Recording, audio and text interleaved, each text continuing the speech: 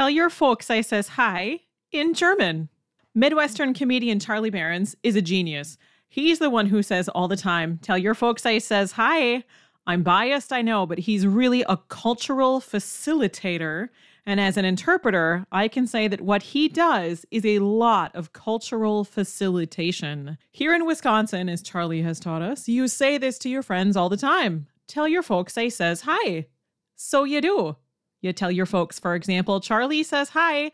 You go to a birthday party and hey, Charlie says hi and happy birthday. And that's the end of it. But in German, it's different.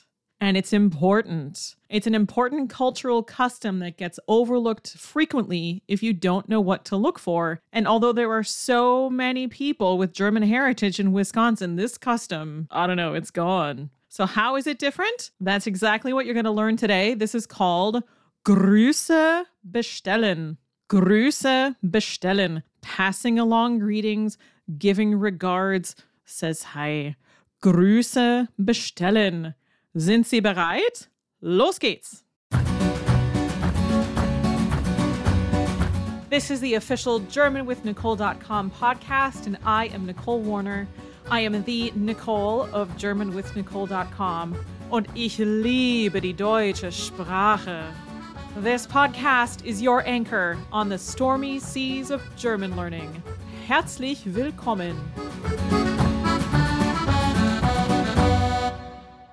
First, here's the playing field. In German, you can ask many people to pass along greetings, and for now, for the purposes of today's episode, we're going to leave it at personal relationships.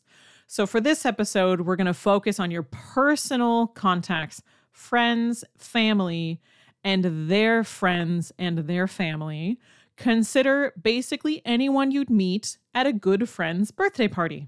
So picture that in your mind. You're at a really good friend's birthday party. Who's there? That's the realm that we're working with today. So here's my example. For this scenario, we're going to say that I'm going out for coffee with Nick, who's a real friend of mine. He is German. And let's say that Nick was at my birthday party and he has met my friend Gisela. Not her real name. So I go to the cafe and I meet with Nick and we have a lovely conversation. And during the course of that conversation, I mention that I'm going to call my friend Gisela that evening. Aha, they know each other from my birthday party, right? And they're both polite people, which leads us to the second part, which is the sequence of this custom.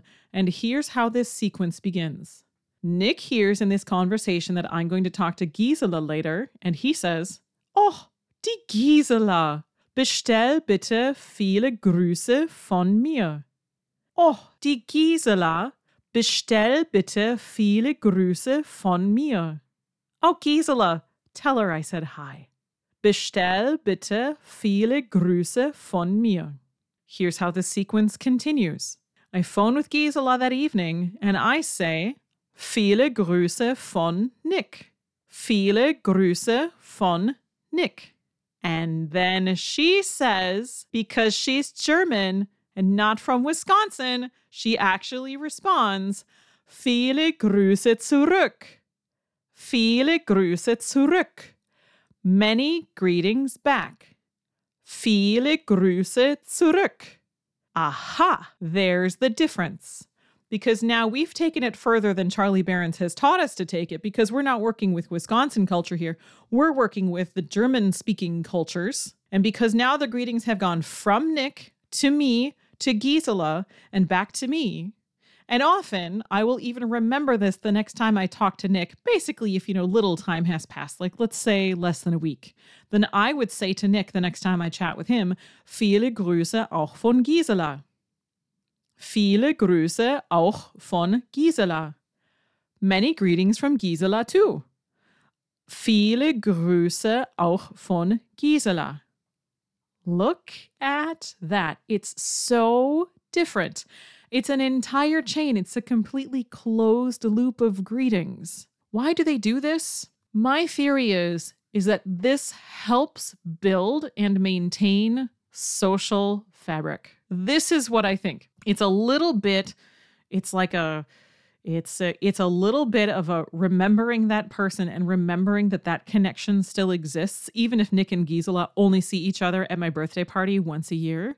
That's what I think. It's a little bit of like maintaining the connection and remembering that other person and that there are connections that stem from this friendship that go out even further. I think it's really, really lovely. I miss this a lot. You also have 2 lovely options for sending the greetings. Option 1, you can leave off the Bestell bitte if you're new to German or you haven't learned the imperative yet, which usually comes in at the end of the A1 level. Simply say, viele Grüße von mir. Viele Grüße von mir. Many greetings from me. Viele Grüße von mir.